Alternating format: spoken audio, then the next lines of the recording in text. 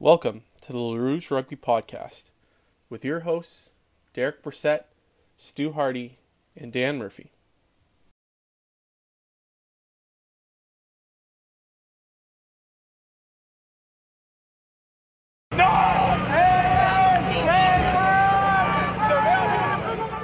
Use it! No, it's going down. Use it. Come on, sir.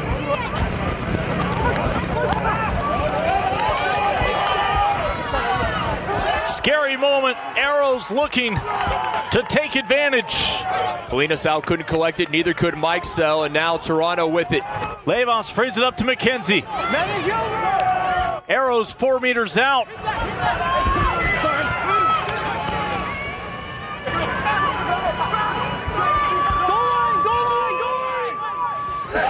And there is your first score of the second half. Mike Shepard for the Arrows ends a 21-point run from the SaberCats with his try.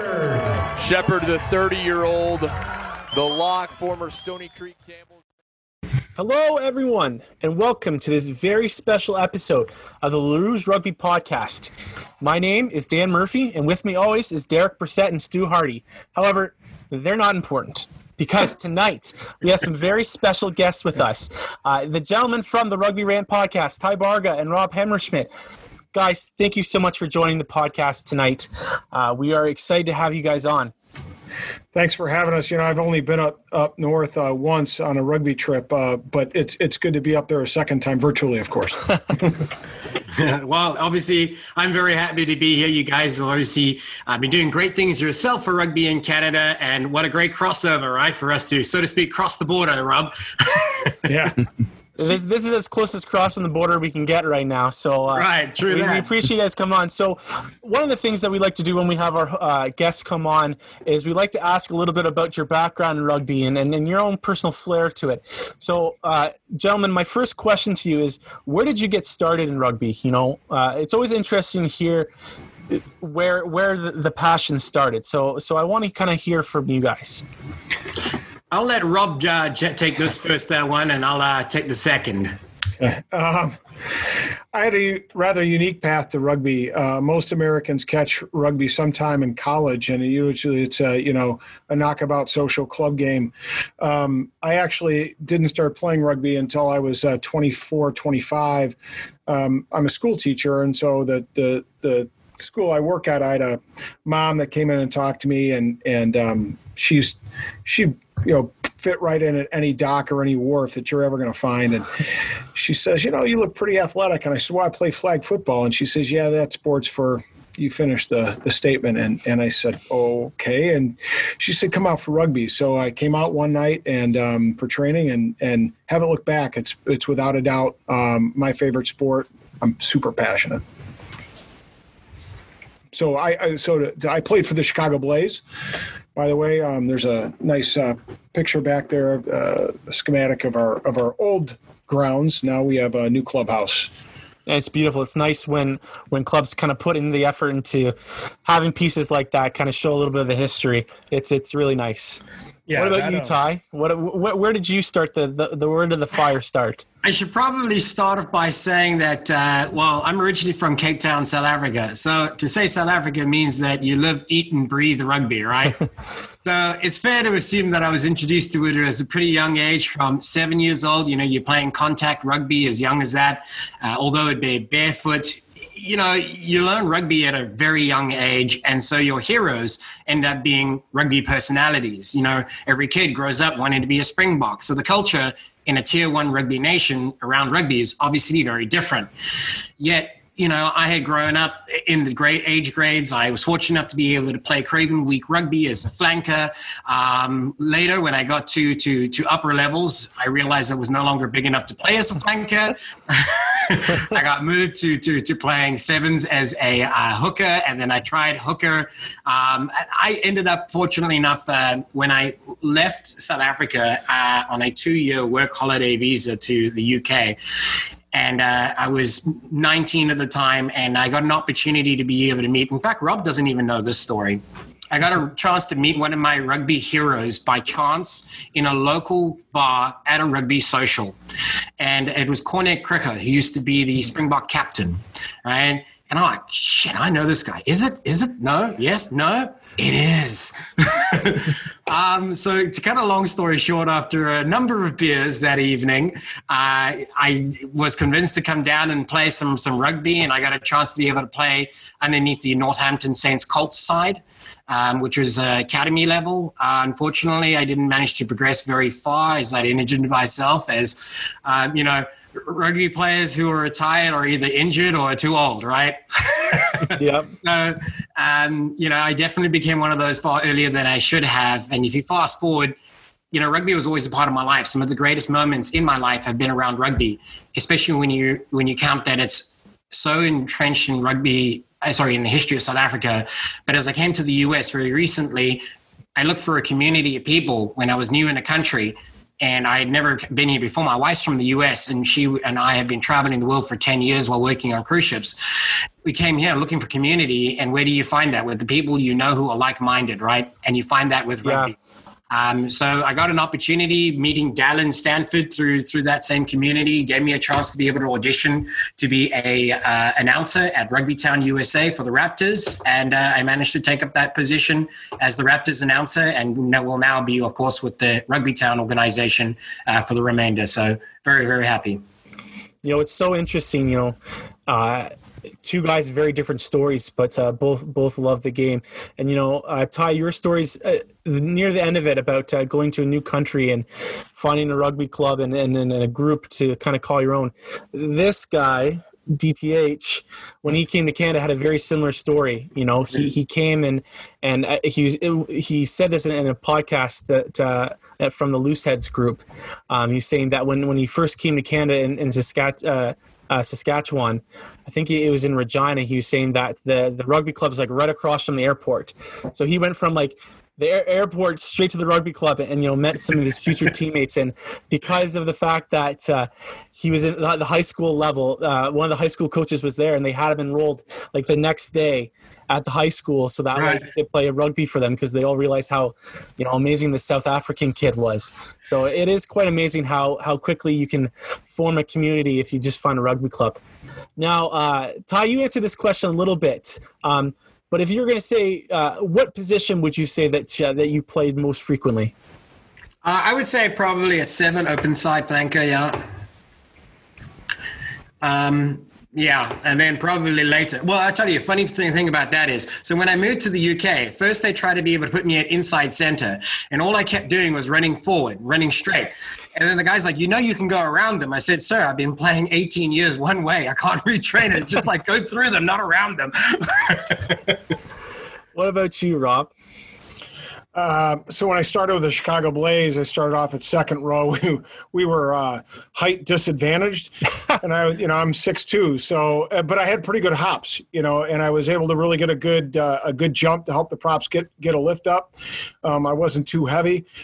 We relied on a mobile pack, extremely mobile, so I fit right into that system. And then as I learned and began to understand the game better, I moved to the back row, largely number 7, played a little bit 8.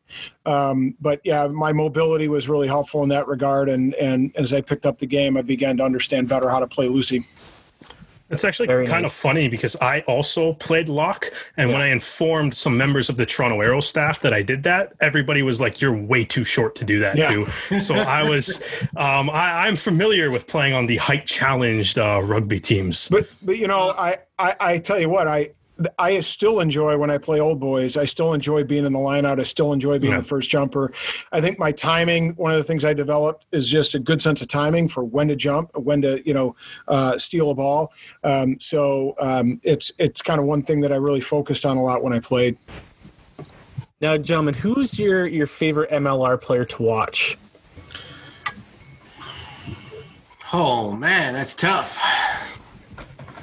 Oh, man. I know for me, it's going to be Raptors. Obviously, I spent a lot of time watching them from up in the balcony behind with the headset and the mic. So I kind of got a different perspective. But I got to say, whenever something, when it made it to, I'm going to say the guy's name, Ryberg, okay, probably.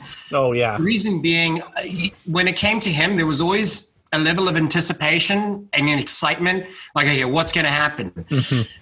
But I would then say him for MLR in general. But watching Rene Ranger on the field was fantastic as well. His level of ingenuity on the field, how he could connect. He just managed to find that open space, knew when to pass it, didn't hold on all the time. It's that level of expertise that made it exciting. So I would say it depends on the year. I'm a NOLA guy, so I really like watching Cam Dolan. Again, he gets into the line out. He steals a lot of ball. He had a 3-try game on his birthday last season, which was phenomenal to watch. I loved watching him. This year, I was really impressed with Mungo Mason. I hope he comes back to the MLR. He just seemed to have a motor. He was always around the pitch, always at the breakdown, always on somebody's shoulder ready to receive a ball. Mungo was unbelievable this year. I really thought he really showed off his skills.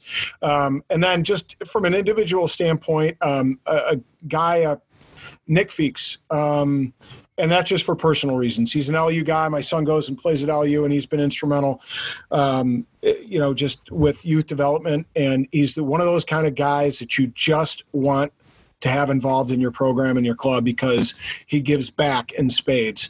So not one answer to that question, but I think it's an honest answer. And that's what we want. We want honesty, and that's hearing things like that. That's why we love having you guys on. And the last question is, who's your favorite player of all time? I'll field this one first then, Rob. So for me, I touched on it a little earlier ago. So being South African, 1995 rolls around. It's the biggest thing to hit South Africa after isolation. Unifies the country. Everybody knows the story. It's inspiring. But one of the most inspiring players to that nation and to me as a young boy, 11 years old, was James Small. James Small out in the wing had the toughest job in rugby that year was to take down Jonah Lomu. Right. And so he had one job, right? Now, James Small was certainly not such maybe in stature, but not in personality and tenacity. And, he was phenomenal ambassador. He was a little bit of the bad boy off the pitch, but he was great on the field, knew where he needed to be, did the job, just a great workhorse for the game. And like I said, he had the one job to be able to just stop Jonah Lomu. And, that 15-12 scoreline had no tries scored. So he did his job. And as a result, he was somebody that I looked up to. For me, I guess there's a recurring theme here. For me, it's another South African. When I started playing, the 1995 World Cup was just finishing up, and it was kind of my first introduction to real rugby. And for the guy that I loved to watch that was just amazing to me was Joost van der Westhuizen. A scrum half, but he played like a Lucy. He played like a forward. He had no fear, was always in the mix. He always knew where to go and always knew what to do. He just had an incredible burst of speed whenever he needed it. I loved watching him quite a bit. In today's modern game, I really like TJ Perenara, much for the same reasons. TJ is, you find him in the breakdown, you find him poaching ball, you find him, flying off somebody's shoulder. The guy never quits. He's like the Energizer Buddy. I love watching TJ. So those are two guys, ironically scrum halves. But I love watching those guys. Talking about Joost van der Westhuizen, one of the greatest, I would say, rivalries, player to player for me was Gregan and van der Westhuizen. Yeah. Both awesome players. Yeah. Both had the best insight, and they were almost perfectly matched. If they were, obviously they couldn't be on the same team, but if they were, they would have probably played incredibly well together because they were so alike. So, gentlemen, now we are going to get into what the meat of this podcast, because we're going to be reviewing so far the MLR preseason. So what's going to happen is we're going to kind of go into 3 rounds, and I'm going to give you each a chance to kind of talk about certain teams and how they've done. And, that can mean certain things because, some teams have been, in terms of signing players, pretty quiet. But there are other parts of this. So, Ty, I'm going to get you to start first, and you wanted to talk about Dallas. Well, certainly Dallas is, so to speak, one of the new kids on the block as an expansion team for 2021. Although it's important to note that they've been around since the initial start of the league. Obviously, they're only fielding a team in 2021. So how do they do it? Well, the Raptors, unfortunately, are no more, so they went shopping. All right. And what happened is unknown to a lot of the fans. And in fact, for quite some time, it was unknown to myself and Rob on the Rugby Rant podcast show. We were talking, I think, with Blake Rogers, and he revealed that the draft had already happened. We're like, what are you talking about? The MLR draft is coming up. No. He's talking about the Raptors draft. So behind closed doors, they were disseminating who's going to go where, and where the cards lie is that Dallas ends up having quite a few players. So they got a good team. What I like, though, is they got a young team. Yeah. And they're investing in a lot of youth. So you'd have to assume that they're not thinking 2021, right? Their only measurement of success is to be competitive in their first season. 2022, okay, you got structure now, right? Build some momentum. 2023, we can start to see a legitimate run at the title, I would hope. And, of course, every other Dallas fan with that. So what I mean by that is they got a nice mix of a little bit of experience that they picked up through the Raptors player who have got MLR experience, some at a national level service as well. But I kind of put together what I thought would be a list, so to speak, with the help of a friend of ours, Rick, who is Dallas Jackals Den Facebook, should we say, admin. He's highly involved with them as a fan base. Skylar Adams, number one. Okay, so former Austin Gilgronis comes across with MLR experience. He was the 14th pick for them at the moment. So that means that, they're looking at wrapping up a team. It's not quite there yet. First notable name for me, Chad Goff, right? Now, he's going to be a great hooker. He's also got sevens experience. He's incredibly mobile. You'll see him out in the wing quite a few times as well. So he knows how to play the field right across, and excellent player there. Kalepi Fifita, prop, again, from the Raptors. He's been there with them from 2018, I think. So, again, great experience. Cody O'Neill, lock. Also flanker experience, so he could be a little versatile in that scrum format. Again, a former Raptor. We got Theo McFarland, the lock from Samoa, big boy.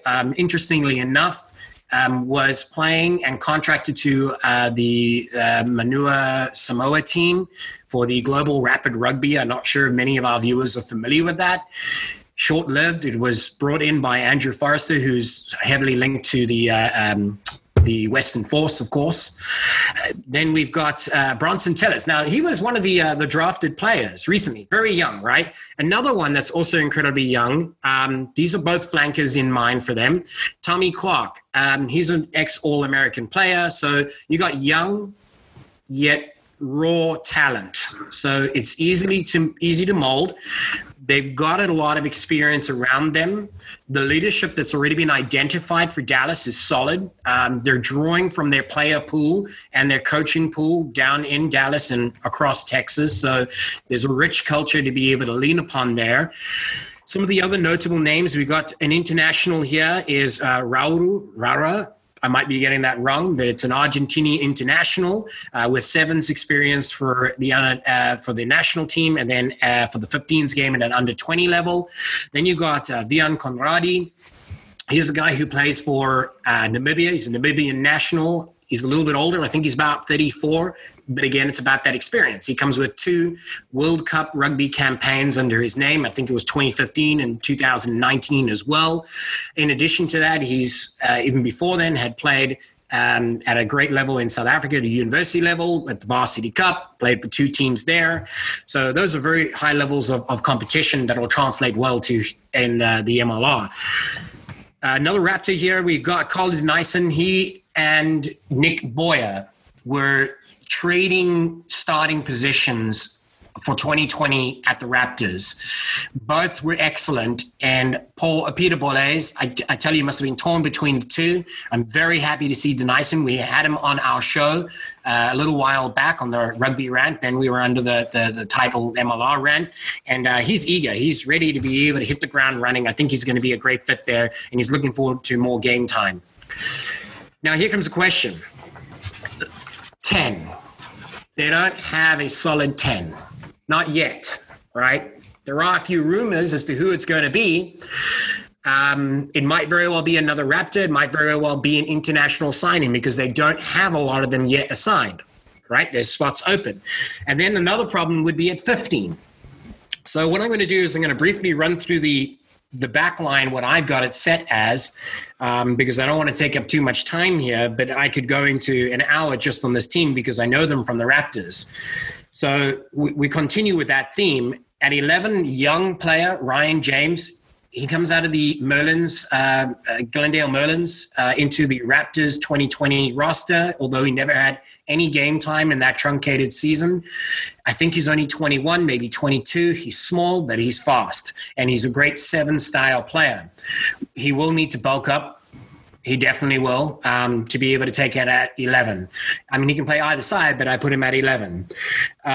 12, I'm really not sure yet. Again, that spot's not quite full, but at 13, I put Chad London, a familiar favorite at that spot. Then we move on to 14. It would be Campbell Johnston. Again, another familiar favorite at that spot, having had great success with the Raptors.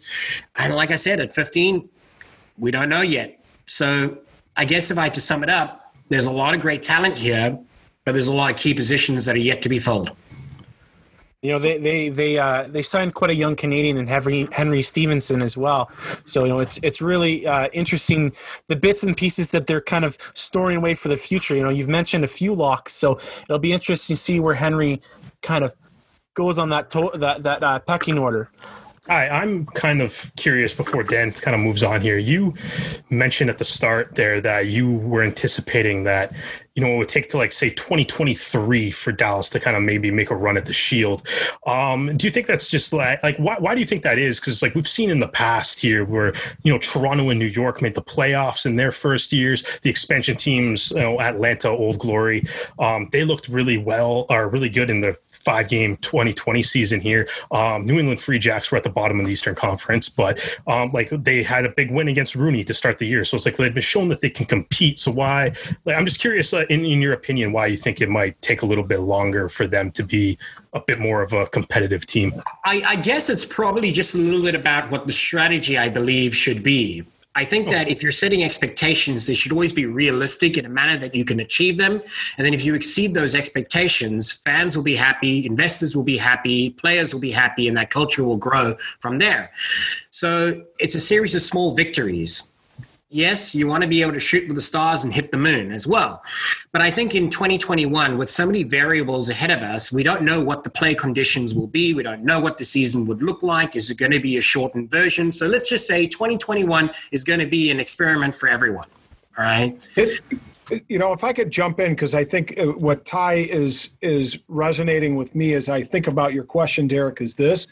Remember that all three of those teams, Atlanta, DC, and New England, actually got a season, a kind of a shortened season prior to entering the MLR. Right. So they had played some exhibition games, you know, and remember some of the, like Atlanta loaned Wengalewski up to New York prior to then being able to jump in the 2020 season. So I think that's part of it too.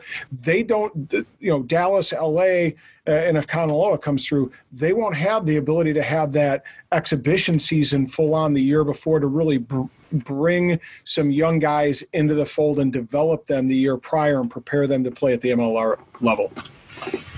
Yeah, Kanaloa is the story that just keeps on giving, you know. So it's a big announcement later this week. Yeah, it's good that you brought them up, Rob, because who knows what's going to happen there. But Rob, you know, you kind of picked NOLA, and like you said, you're a NOLA guy. So why don't you tell us about what they've been doing? Now, NOLA is an interesting team because they're one of the only teams that really have signed multi-year contracts. So they're in a way, they're not as busy as some of the other teams. But tell us a little bit about what they've been kind of doing with their team. So I kind of went through when you guys introduced the idea of talking about a couple of teams, I kind of thought about it in a few ways. And the first thing I thought about, what's some notable information that's come out recently? And one of the biggest things is they've retained their core.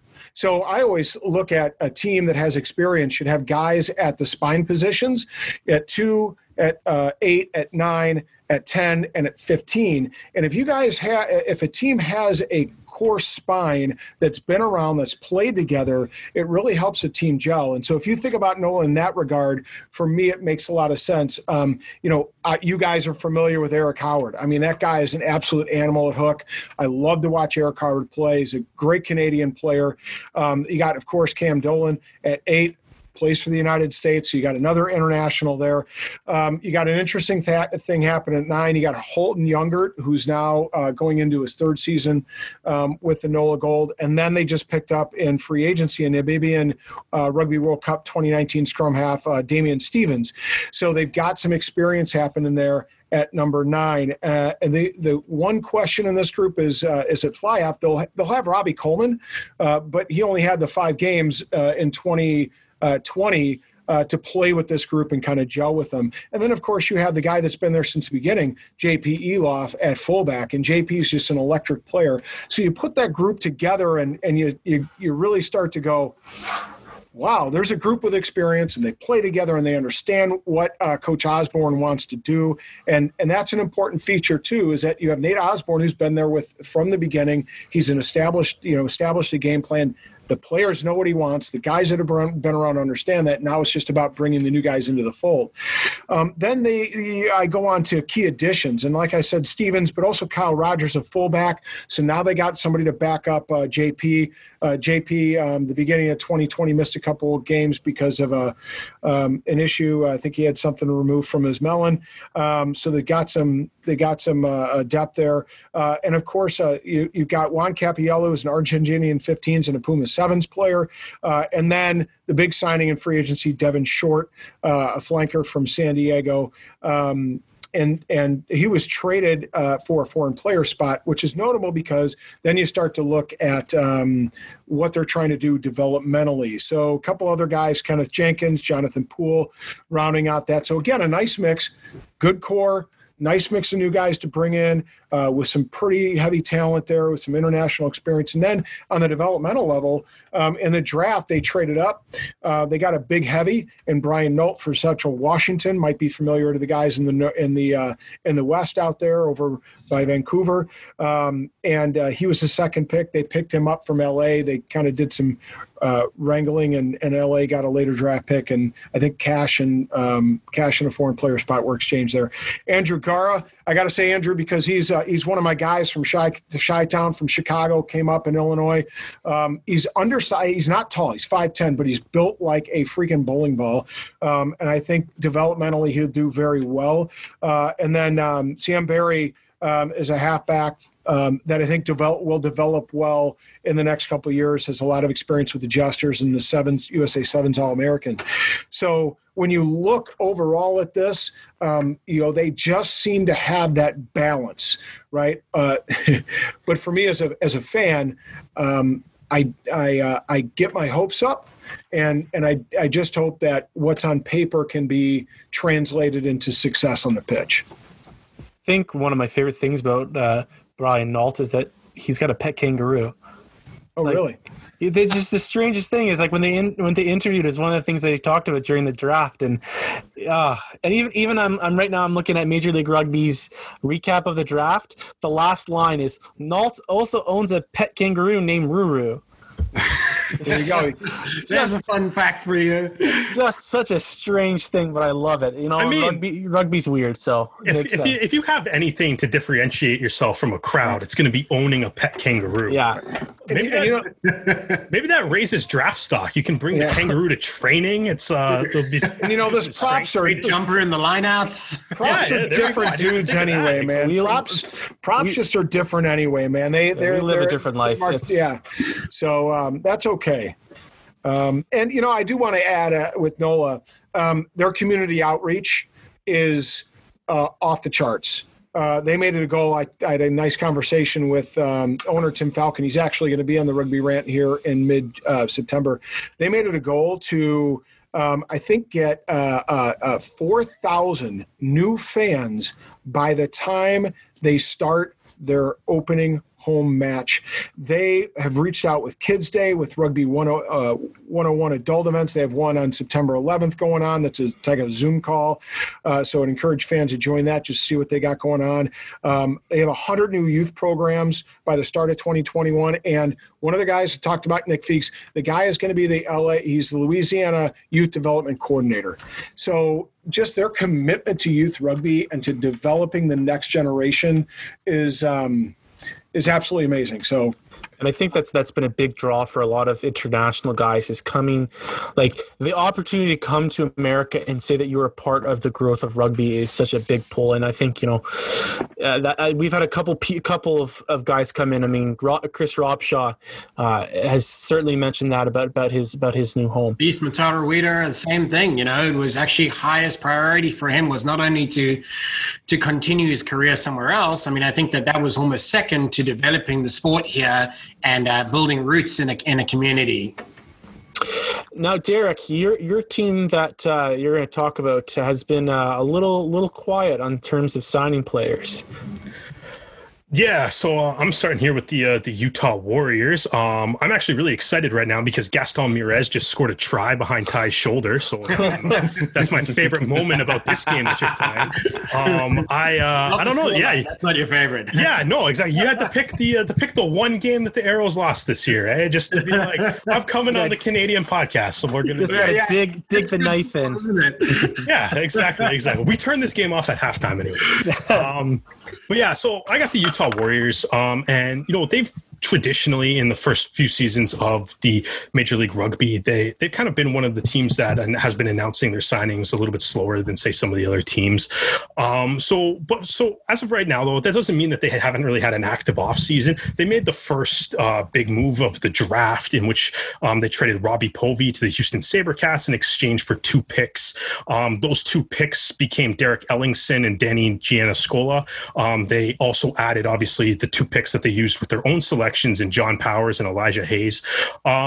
Personally, I myself was kind of surprised that they went with 3 backs and 1 prop, but also in kind of looking at the Utah Warriors roster, it's like they do have a lot of really good players in their forward pack, like Franco Vandenberg, Saya Uhila, or Elkington, Lance Williams, and Bailey Wilson. Like they had a really strong, I feel like they had a pretty good draft overall, even though it wasn't something that I was expecting them to do. But beyond that, though, they haven't really announced any other signings, at least from an official standpoint. If you are a Warriors fan, though, like they do have a new podcast series out in which they have Bailey Wilson, who on in the first episode, the podcast is called Warriors Sagas. And they essentially, during that podcast, Wilson was talking about his excitement for the 2021 season. So it's like everything that he was kind of wording about it seems to, at the very least, imply that he's been signed, even though the team hasn't officially said that. Same with a couple Instagram posts from John Cullen and Dwayne Polatavo on the Warriors' official social media, where they're talking about their excitement for next year. John Cullen saying that he's happy that a big chunk of the core is coming back for 2021. It's just the team just hasn't really announced who's actually coming back. So beyond, like, it's one of those off seasons that, kind of right now, like you can look at it and be like, as Ty said, he's like, he thinks Dallas is doing a really good job of, building their team for the off season. Or Rob is really happy with the way that NOLA is developing. They're really excited that most of the core is back. And we know that a lot of the core is back and even how long that they're back for. Whereas Utah, you're just kind of left with waiting on a lot of the player announcements. And I think, like, if you kind of look at, like, Bailey Wilson is a great player for the Warriors this year. He's an excellent flanker. He finished in the top 10 in tackles that made this year, with ninth overall was 66.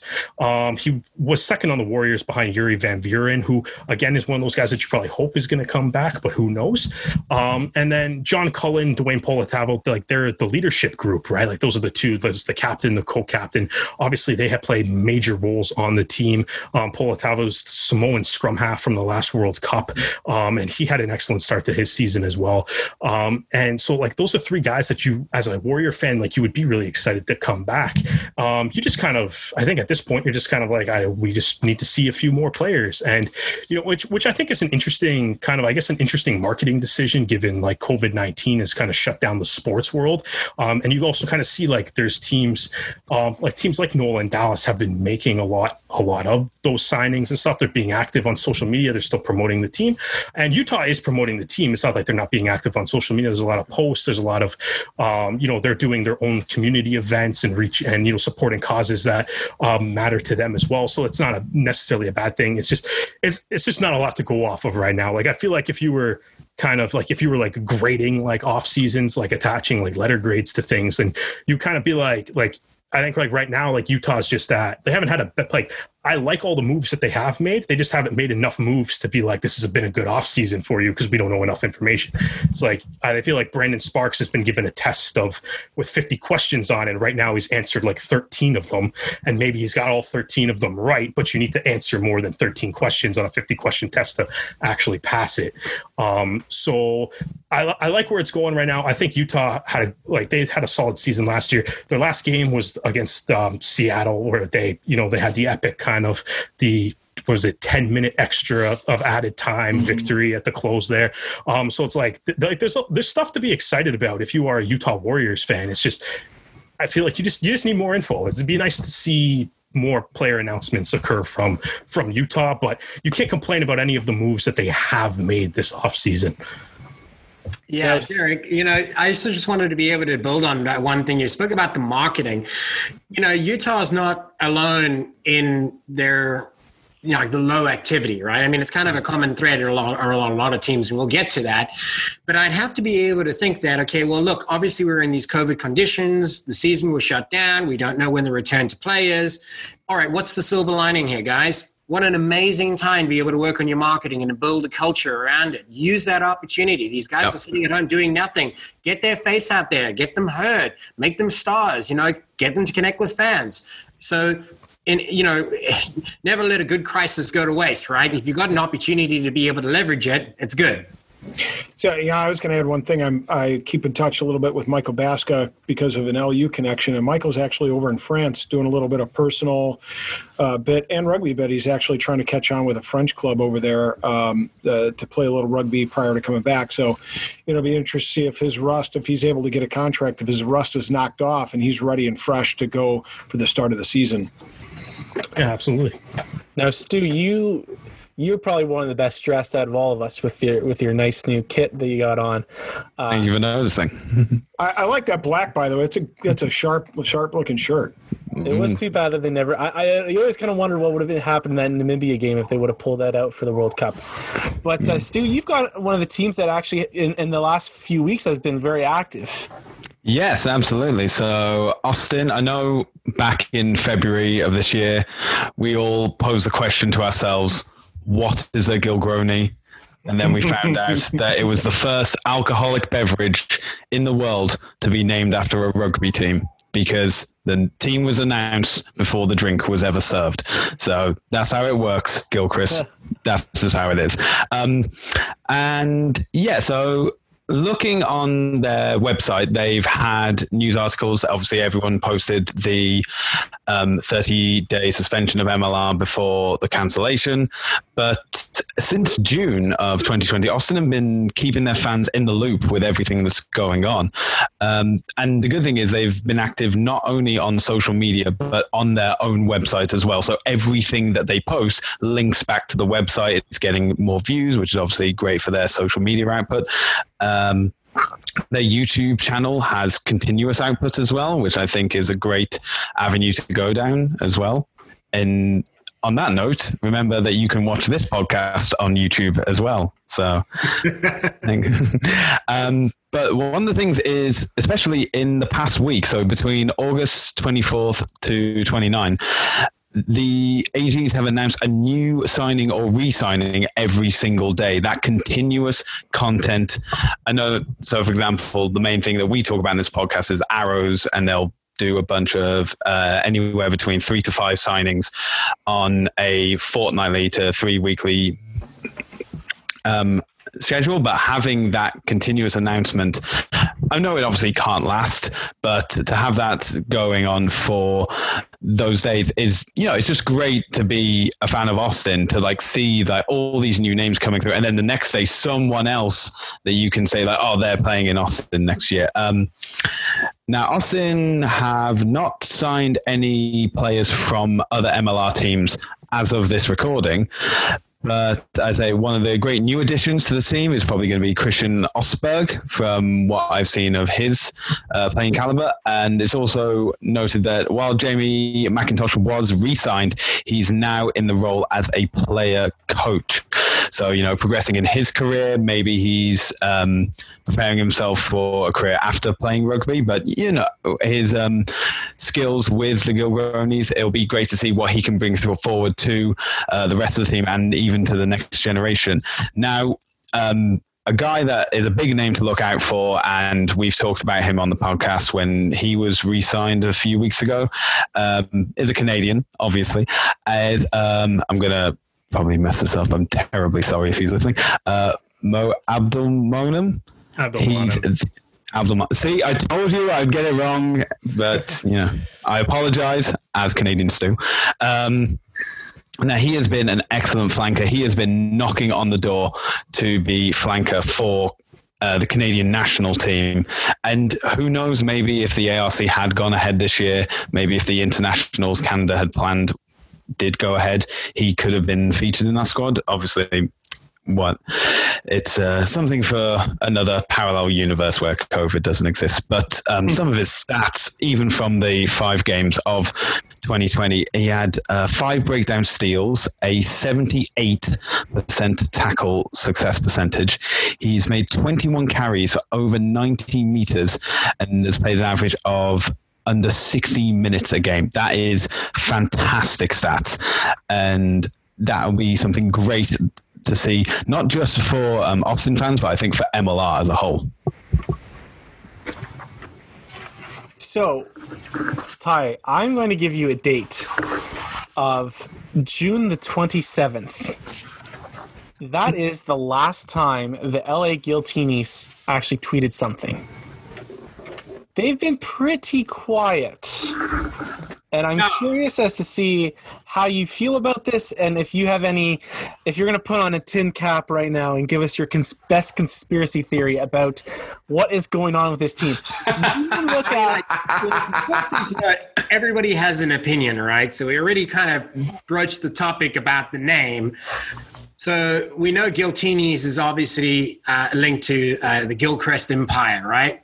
So F45 connection to the rugby here, now 2, potentially 3, clubs under it. So, I mean, yeah, you have to assume that it's going to have a lot of Australian influence. There's going to be a lot of Super Rugby experience making its way across there. You still need to reveal that there's Raptors that have been drafted to them, one of which that has already been announced. Fortunately, we were lucky enough on an episode of the Rugby Rant where Rob was giving interviewing Blake Rogers. Now, he's a prop forward, if you're not familiar, from the Raptors.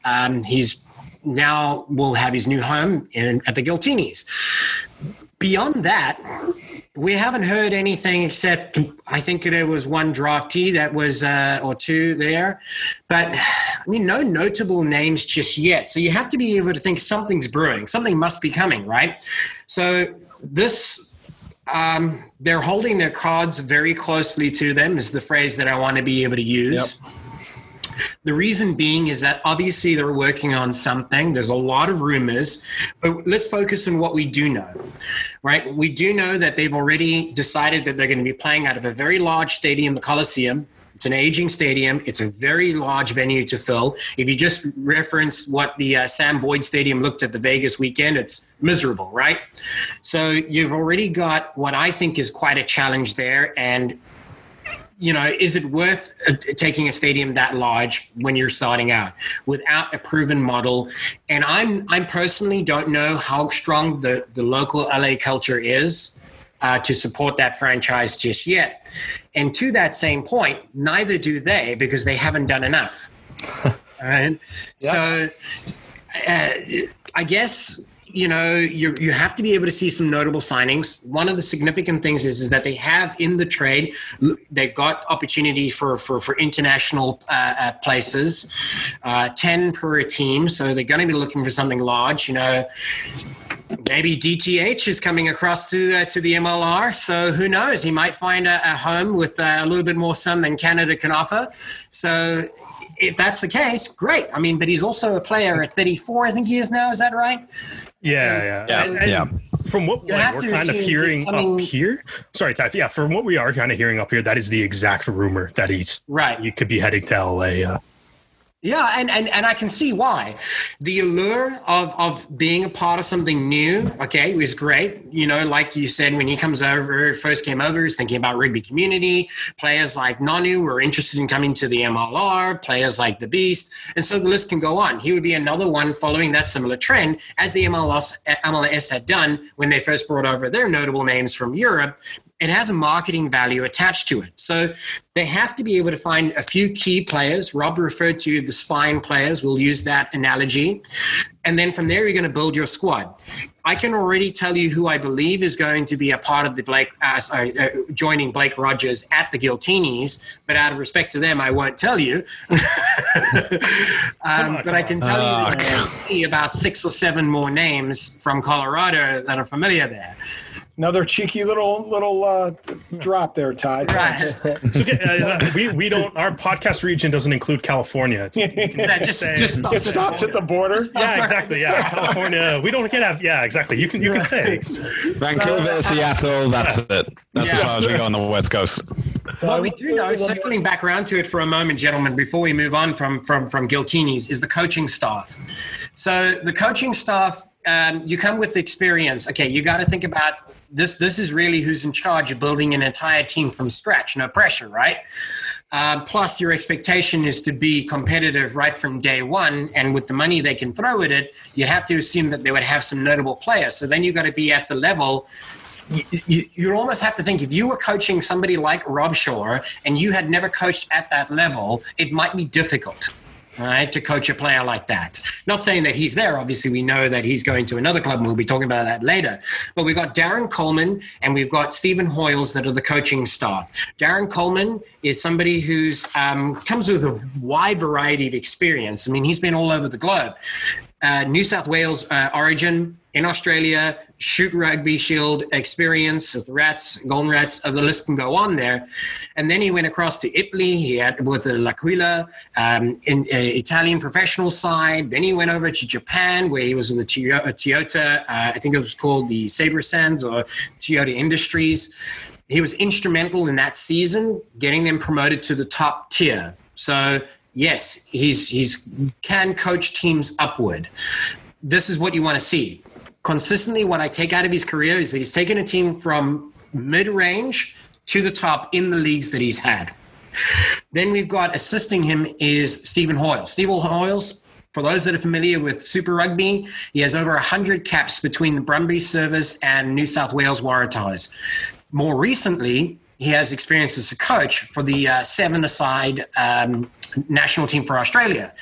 So you have to be able to think that with his playing experience, he would be somebody who can manage those higher profile players. He can speak at the same level. He's been at the same level of the game. He can respect that. He can understand that, and he knows how to coach that. He also would coach a much faster level of the game. And because the Giltinis are going to most likely be drawing from Southern Hemisphere teams and players, I would like to be able to see a style of rugby that mimics that. And it would suit what's going on with the rest of California with San Diego. So yes, it would be a great fit. And how amazing is a California derby going to be? It's going to be just a beautiful backdrop. I will say one more thing before we move on about the Giltinis. If you look at Major League Rugby's website and they have all the teams lined up, there's no Giltinis. So there is a rumor about a name change, but let me tell you, it might not be what people think, right? So we did some research back at episode 1, I think it was, Rob, of then what it was called the MLR Rant, and I did some digging online. It's free information. You can go onto the U.S. trademark registration site. I can't remember the name of it now, USPTO, something like that. Anyways, and you can find numerous trademarks that are already approved. Some of the names, of course, Gilgronis, other names that were listed, Giltinis. Then there was the Gilmopolitans, the Gilcolados, like as in a pina colada. And so the list can go on. So be careful what you wish for, people, if you want a name change. All right, we're gonna move on from that. The Vancouver Pina Coladas. You guys can't wait for that up north. Yeah, sure. Yeah, absolutely. Yeah. No, it's gonna be like the Vancouver microbrews or something like that. It would be the Vancouver IPAs or the Vancouver IPAs. Yeah. I'm all over it. Yeah. Now, Rob, you drink that. Rob, you wanted to talk about Houston. They've kind of had I would call them about middle of the pack compared to the rest of the MLR teams. So, again, going back to my strategy is I thought, how would I define these teams and what they've done in the offseason? And for them, it's been development, and more development. They have made some moves, but a lot of their efforts have been put into developmental structures and youth rugby programs. So they came out a couple weeks ago with the Rugby HTX developmental team. They even had a camp. I think they had 70 guys. I talked to Larry Monks down there in Houston a bit, and he said they had 70 guys come out. From that, they had 15 prospects from the Open Combine that they're going to use in the HTX team. Just quick correction on the HTX. Grant Cole mentioned that, yeah. Yeah, sorry, Grant Cole. My apologies. I spoke with Larry about this too. Larry's doing the high school programs over there, so they have an overlap. Yeah. So both Larry and Grant are instrumental in giving us information about what's happening in Houston. They're phenomenal guys. And that's where I was going to go. And then the youth rugby programs that are development. I mean, they've really made a serious commitment to youth rugby. They've had camps going on, in the last couple of months. So it's really for them about positioning themselves in the future. Having said that, they put out a press release. 4 originals exist from their 2018 squad. Of course, Sam Windsor at flyout, Kieran Farmer, Malachi Esdale, and Cecil Garber. So they do have some guys in their leadership core that I think will be stalwarts. What are their additions? They had Tian Erasmus, South African hooker, 6'1", big boy. He was signed from Austin. I think that was a trade, I believe. Scored 4 tries and 5 starts with the Gilgronis. Center Moa Maliepo, who's got a Tongan caps to his name. Prop Nicolos Kashasavili, a Georgia cap player and a Sunwolves player. So he's going to be hard-nosed, ready to get to the grind. And then a second row, Apisai Tauyavuka. I'm probably butchered that significantly, but he comes with Pro 14 experience from the Zebras. So when you look at the quality of those signings, I mean, there is some significant quality in those 4 individuals. They lost Tian Lutz and Victor Comtat, but, again, significant returners. DeWitt Roos, their captain's returning. Breitenbach is returning. Beauchamp's returning. Of course, Robbie Povey was acquired in a trade right before the draft. He's a first ever trade. Picked him up from Utah. Osei Kalinisau at fullback. And then here's another international, Diego Fortuny, was I think re-signed Argentina hooker, and Diego Magno, a Uruguayan flanker with 90 caps to his name. So if you think about what they have going on while not making some of those, consistent signings like Austin has, or, really going through and developing players, their draft picks, and re-signing and getting some big name pickups, free agents in the offseason, they've been pretty solid. So, if I was going to grade them, as Derek was talking about grading, I'd give them a solid B, and I like what they've done so far.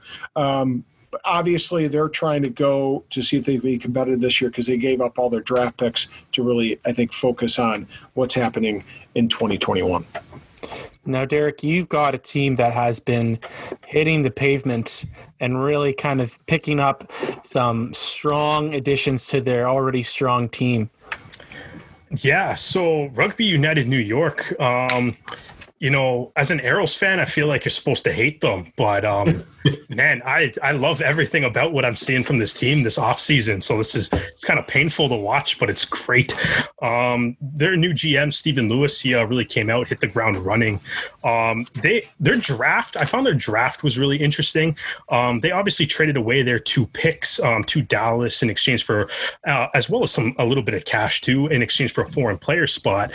But prior to the draft, it's like all you kind of would hear about from Rooney was that everyone was saying it's like they really want Connor Buckley, and that was just like the constant theme of like when all the pre-draft media coverage and stuff was saying that Rooney really wants Connor Buckley. And then they traded away both their picks and Connor Buckley went undrafted. So they ended up getting what they want in a foreign player spot, and they still ended up with the player that they probably would have drafted if they didn't trade that. Stroke of genius, wasn't it? Yeah, I think exactly. that was amazing. Exactly. It's like the Kevin Costner draft day thing. You just make a bunch of trades, and then the guy that you actually want just drops down anyways. Yeah. So it's and you end up with what did they end up with? They ended up with like the linebacker and the quarterback in that movie. Yes. No. They kept the quarterback that they already had because he underwent surgery. I don't know. I know it's a draft. All right. It's not important for this discussion or whatever. Yeah, but like, so that was interesting. Like you said, stroke of genius. It worked out very well for them. The other thing, like Rob kind of mentioned it with Nola, it's like, it's nice to see like they've retained like a lot of their big guns, man. We got Rochford's back, Fawcett's back, Brakely's back, Henkel's back, some Cian's back, Bennett's back, Locklear, Connor Wallace, Sims, Will Leonard, Ben Foden. All those guys are all back. Like that's the big chunk of their core. They are down a couple of players, granted. Paddy Ryan is it's a loss. Matthew Bastereau, again, like, he was a big name that came over. He's heading back to France now. So unfortunately, it's one of the big names in MLR that we only really got to see 5 games out of. And, also Cathal Marsh, the fly half, he's also out the door. But there's also a lot of big names that have been coming in too. So for that, I mean, you have... and looking at that, like you said, Paddy Ryan's gone. So obviously you need a tight head to kind of come in and replace that. So you bring in Samu Taweki, 23-year-old Fijian, played for the Manitoba Turbos. The guy's a tank and is very mobile as well. So that'll be a nice kind of replacement too. They also, they have, kind of added a little depth to prop as well. Zach Toalafu, 37-year-old Samoan veteran, has 44 caps with them. Ty will be able to tell you that he was a Raptor last year. That's like some quality props kind of being added. And the final prop would be Wilton Rebello, who I know Dan loves so much after watching Brazil absolutely crush Canada in the ARC last year with their scrum. Brazil's scrum, like I know, like, maybe they got some other stuff to work on, but they got a hell of a scrum. And Rebello's a key part of that. And he played for Austin last year. I don't think he really got into too many games due to injury. But yeah, so that's going to be huge for them. And they also have, for their backs too, they added Apensia Kakabalavu, Fijian Sevens player. He's tough to tackle. And if you do manage to somehow bring him to the ground, he probably offloaded it anyways. So there's, that's going to be a problem for defending wingers. So is Feaseu Fuatai, again, New Zealand Sevens, Bay of Plenty, speed for days. He's got an unreal sidestep too. Again, makes it really difficult for him to tackle. Joel Miranda was born in the U.S., but he is mostly grown up in Argentina. So that's, he's kind of going to be in that same sort of really a lot of speed, a lot of skill kind of play. And Connor McManus to kind of round out the scrum halves for them. And the reason I kind of like what they've kind of done is they seem to be like Stephen Lewis seems to be like directly addressing needs of the team. One of those kind of being like Rooney, in my opinion anyways, Rooney is one of the better teams in Major League Rugby. They're probably top 5, top 4. But their scrum winning percentage last year was 86.3%, which was 8th in the league. So they're kind of in the bottom half of the league. But the other teams that you would traditionally think of as being the powerhouses in MLR, NOLA is first with 95.7, Toronto second, just behind them, 95.5, San Diego at 93.5, and Seattle, even though their record wasn't too great this year, but they're at 92.6. So it's like there is kind of that. New York is an incredibly talented, incredibly skilled team, but some of the teams that are in their way of them getting an MLR shield are a little bit better at, say, scrummaging or the line out and stuff. So so I like the idea that they're picking up Tawake, Tolafau, and Rabolo just to bump that scrum up. I think another thing that they kind of needed too is they had their scrum halves last year were Mike Petrie and Marcus Walsh, and that's what they had. That's what they had to go with. And those guys are very skilled scrum halves. And like any team in MLR would be happy to have Marcus Walsh or Mike Petrie as their scrum half. But if like it was a really short season, but in the event that one of those guys got hurt, they kind of might be in trouble. The third scrum half was supposed to be Jason Higgins, who is now an Arrow, and we'll probably talk about it later. But due to visa issues, he wasn't able to go. So I think scrum half depth to me looks like another area that they kind of need to address. And, you know, by picking up McManus and by picking up Buckley, I think that gets that done. So the only thing left that I really think that they kind of have to do, you know, if they wanted to have that like A+ off season, I think the one thing they need to do is they need a fly half to replace Marsh. And there's plenty of time to obviously pick up that guy, whether he be an American player or he be a foreign player. Like I said, they did pick up that extra foreign player slot in the trade with Dallas, so there is room for that. And yeah, I think that's the only thing that to me is preventing them from being an A+. Plus, I mean, we've been kind of talking about the marketing of the team. And so I like the way they're rolling out the signings 3:00 every day. If you're a Rooney fan, you know when it's coming. You have something to get excited about to build up during the day. Maybe you time your break at work at 3:00 so you can check it and react to it, which is really great. It looks like they're starting up, you know, some sort of like training and clinics and stuff again too. So that's also great to see a lot of the community initiative. So not like I said, man, you know, it kind of pains me as an Arrows fan to see Rooney doing so well, but you can't really deny the off season that they've had so far. You know what? I want to mute you for the rest of the night because you made me think of that Brazil-Canada game.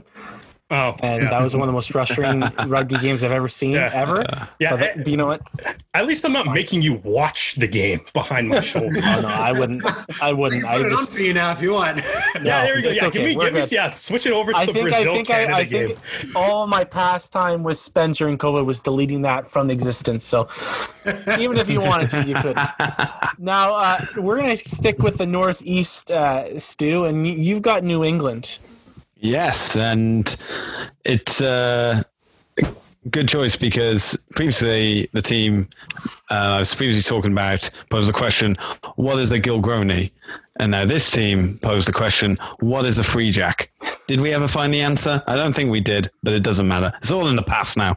Well, they started their 2020 season with a shock win, I think, for many over Rugby United New York, and then got swiftly brought back to reality. But since the season's premature end, the Free Jacks, they've even set up a virtual academy. They have summer rugby programs going on. And I think that is a great thing to do, to get kids and young children involved into understanding rugby, get them I don't want to say indoctrinated, but get them understanding the rules of the game. Because us guys talking about rugby is one thing, but having like the next generation understanding the rules from an earlier age, playing from an earlier age, and then going into academy setups and into the league that will hopefully by then, when they're in their like late teens, early 20s, be a professional outfit that they can see as a career aspiration. This is the foundation of which you do that. So I think that's a fantastic effort there by the Free Jacks. And they've done a lot of outreach over social media as well, including they have their own podcast on their YouTube channel and wherever you can listen to great podcasts, such as Anchor FM, where you can find the Rouge Rugby podcast. As you're listening right now, you already know it. You're crushing it, Stu. Yeah. You're doing a great job, buddy. Hitting all the marks. I like it. I think Rob and I can learn from you, Stuart. Well, my check's in the post from these two guys, so that's perfectly fine with me. He doesn't get a check. He doesn't get it. He gets a check mark. That's it. So the one downside I will have to say for the Free Jacks is at the time of recording, there are no Canadians in the squad. Terrible. But they do have some well-known players that are being re-signed, such as Tad Leader and John Poland have both been announced. The big news, however, is a batch of international signings. I've got 3 I want to talk about now. The former Sharks captain, I'm going to butcher this again, I apologize, Lubabalo Matembu. Like I said, former Sharks captain, has played in the Currie Cup for the last 5 years, I believe. He's signed a 3-season contract with New England, which is interesting. The other 2 guys I'm going to talk about have only signed for 2 years, and I think it's either usually been signed for 1 year or 2 years that most people have heard about. But so 3 years is different, but that's perfectly fine. Scotland international Dougie Fife will be joining the Free Jacks in 2021, and like I said, on a 2-year contract, which I'm not sure if that sits well with DC and their connection with Scottish rugby, but that's for them to discuss.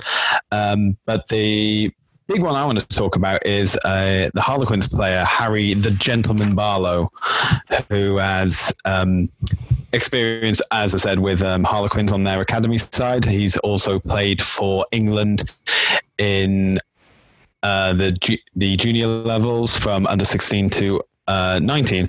But because of the laws about player eligibility, is that Harry isn't captured by England at the moment, which means that he is eligible to play for the Eagles. Now, if you want to talk about players and see it as a connecting point for not only just improving MLR, but building players for the national team for future World Cups, not only in 2023, but 27 and even 31, then you need to find players that not only have the skills, but are able to play for the national team as soon as possible, because obviously with the new 5-year residency rule, you want to make sure that they're able to play as soon as possible, and unless they're incredibly good, in which case you may be able to twist their arm and have them stay in the United States for 5 years. But, this is a player that could be England's loss, but America's gain. Interesting about one of the guys that you mentioned, Dougie Fife. When I first started playing Rugby 20 when it came out, like many of the other sports games, they have an option where you can make your own team. And he was one of the guys that I first got, and he was, the penultimate try scorer for my team. And it was kind of just fun. I'm like, you know what, I like this guy. I like this Dougie Fife. And I'm like, it's too bad I'll never really be able to watch him, consistently unless I follow the Scotland Sevens team. And then this announcement was made, and like my mind is kind of blown. And I think that's the power of why World Rugby needs to get behind making a cohesive one franchise rugby game, so that way guys like me or people that are younger fans that want to play, they're gonna be just like me. They're gonna make their own team and find players from all over and get interested in them because they played them themselves. I mean, that's how when I was younger I learned about hockey players, is by playing NHL with my brothers and being like, oh yeah, sure, I'll pick up that guy, he seems cool, and then following him for the rest of his career. That's just the nice progression that some video games can bring to you when it comes to sports. So we're gonna finish up into the last round now. Ty, you had San Diego. Yeah, so when it comes to San Diego, I there's been quite a slew of re-signed players. So much like to the same as some of the others we've spoken about, it's more about building consistency and carrying that momentum through. Now, when we talk about carrying momentum through, one good thing that they had initially done, I'm going to start with the coaches rather than the players, because we have Rob Hoadley, who's of course steered them to success up until where we are today. But who takes over from them are those that worked within the same organization. You got Zach, Test, and Murray, who come with a wealth of experience of their own that are now going to be positioned as I'm not sure what they call themselves, but they're both going to hold the head coach position, which I think is pretty unique. I mean, yes, you've got, I suppose it could only really work if they all both grew up in the same team and know that culture and know its vision and know the players. So it will work for them, but I doubt it would work for another team, if that makes sense. Oh, yeah. So, yes, there's good. So they still managed to keep the consistency moving into 2021 because you hopefully carry through the same values with that team, and they have the same strategy. But looking at the players that have been re-signed and announced from San Diego, who, by the way, has a phenomenal fan support, aren't they? The cohort and everything they do, just like, it's a wonderful, unique identity that I think would be a great ambassador for watching the game here in the US, because if you can take something as unique as that and you could spread it across the league, that would be something different about Major League Rugby as opposed to any other league in the world. So just a shout out to those guys that do some great work there. And the same can be said for NOLA with the Gold Diggers. The list can go on. So let's talk about that list of re-signed players. We got at 14, you got Toto Fasau, a wing, re-signed for the 2021 season. While obviously nobody had a lot of game time because it was only 5 games in the 2020 season, what's notable, if we look back for him, in 2019, he scored 5 tries in 5 games.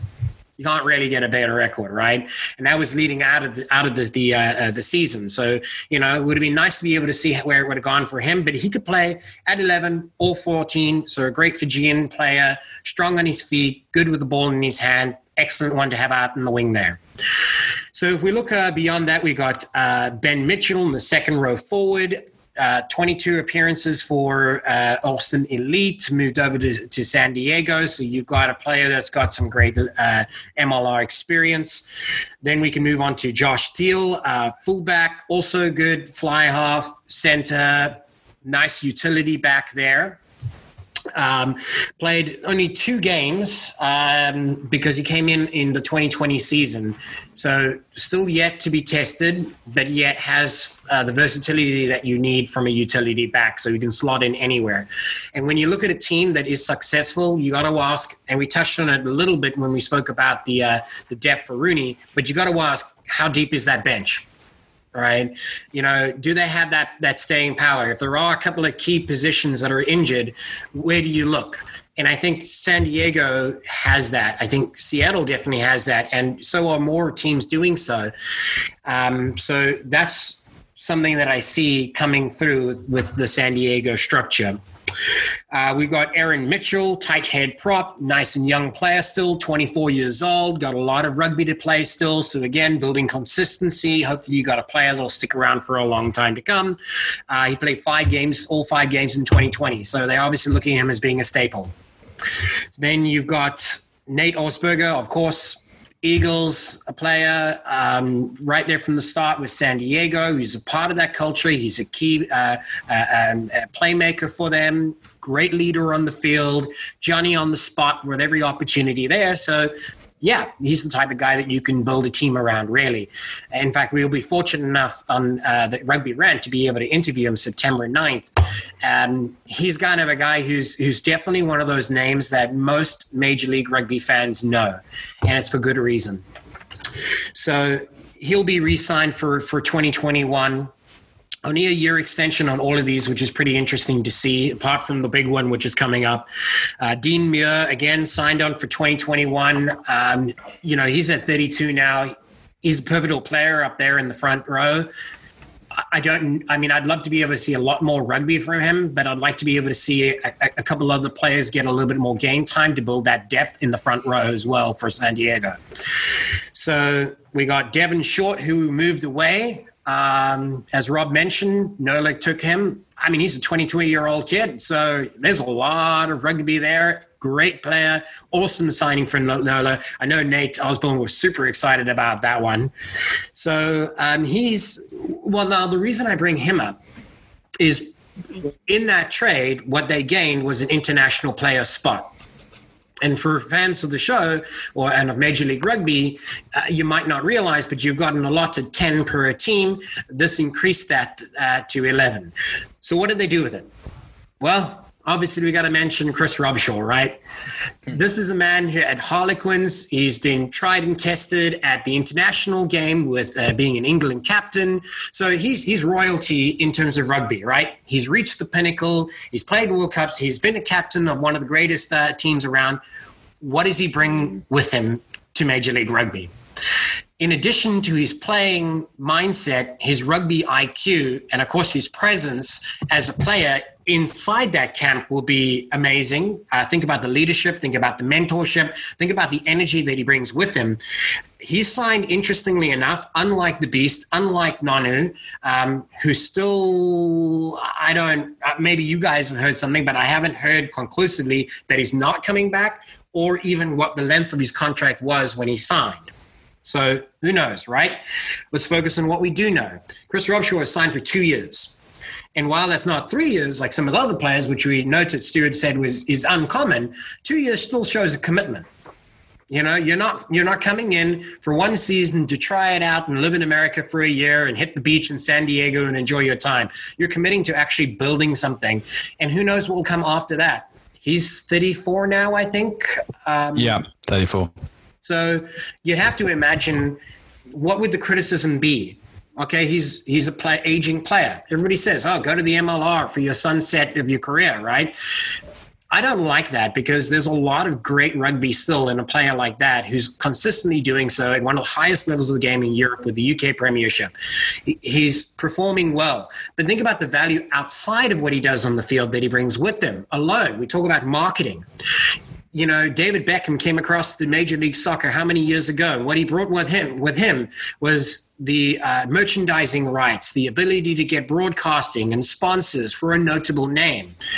As it already stands, San Diego is doing a great job when it comes to sponsorship and with their fan attendance. So this is just another great thing on top of that, and an excellent move for rugby, for them and for the Major League as a whole. But to sum it up, I think they've done a great job. They don't need to make major changes here. They're doing a good job. They just need to stay consistent.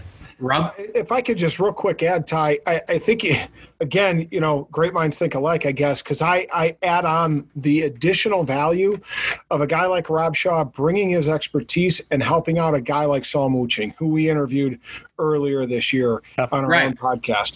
I mean, Saul is an up-and-coming, and for a USA guy, it's just exciting to me to know that Saul Mooching will be getting some toolage from a Chris Robshaw. Oh, fantastic. Yeah, absolutely. I mean, and Saul Mooching, definitely one of the standouts. Joe Peterson, another standout there as well. The list can go on. But as you say, those players side by side, and I saw the very same thing when Rene Ranger was playing alongside Mika Kruse. Right. So here you got a 21-year-old kid who's obviously talented, but what he lacks is that the maturity of a rugby player to understand, okay, when do I release? When do I go to ground? What's the opportunity here? To be able to have that split-second attitude and decision, you can only become better by playing around people who are better than you. And you know what? I think that you hit the nail on the head, Ty, about the intangibles that Robshaw is bringing. You know, I was watching the Harlequins win today, and you know, Robshaw scored a try, and they called him the California boy. And you know, they mentioned on the broadcast that, you know, he's packing his bags for San Diego, and I think that alone is worth Robshaw coming over, because it's getting people and it's getting broadcasters talk about this. I remember in the international test matches after the first year of MLR, you know, when the USA was playing Ireland, you know, the broadcasters were talking about how MLR wasn't a proper league yet. You know, and to go from that, and in a few years, them talking about that in a premiership game, about how, you know, Chris Robshaw is leaving and stuff like that. That is a big thing to happen for the league. And you know what? The same thing happened, you know, with South Africa. So you got Beast Matarawira, a World Cup winning player, not 20 years ago, 10 years ago, 5 years ago. We're talking about, you know, less than a year ago, just about a year, right? So the whole of South Africa took note. Oh, hang on, there's actually rugby happening there. Oh, yeah, we got a lot of players there. So as you so rightly point out there, Dan, is that this is a great marketing value, and people around the world, by having players like this, is a vote in confidence in rugby in the US and Canada. Rob, you know, you wanted to talk about Atlanta, and they've had an interesting offseason, a little bit of a Not a rebrand, but a little bit of a change in logos and whatnot. How do you feel about how they've done this offseason? So a lot of different things. First of all, anybody who I've been connected with in NOLA will see that NOLA stands for Nobody Likes Atlanta. Okay. I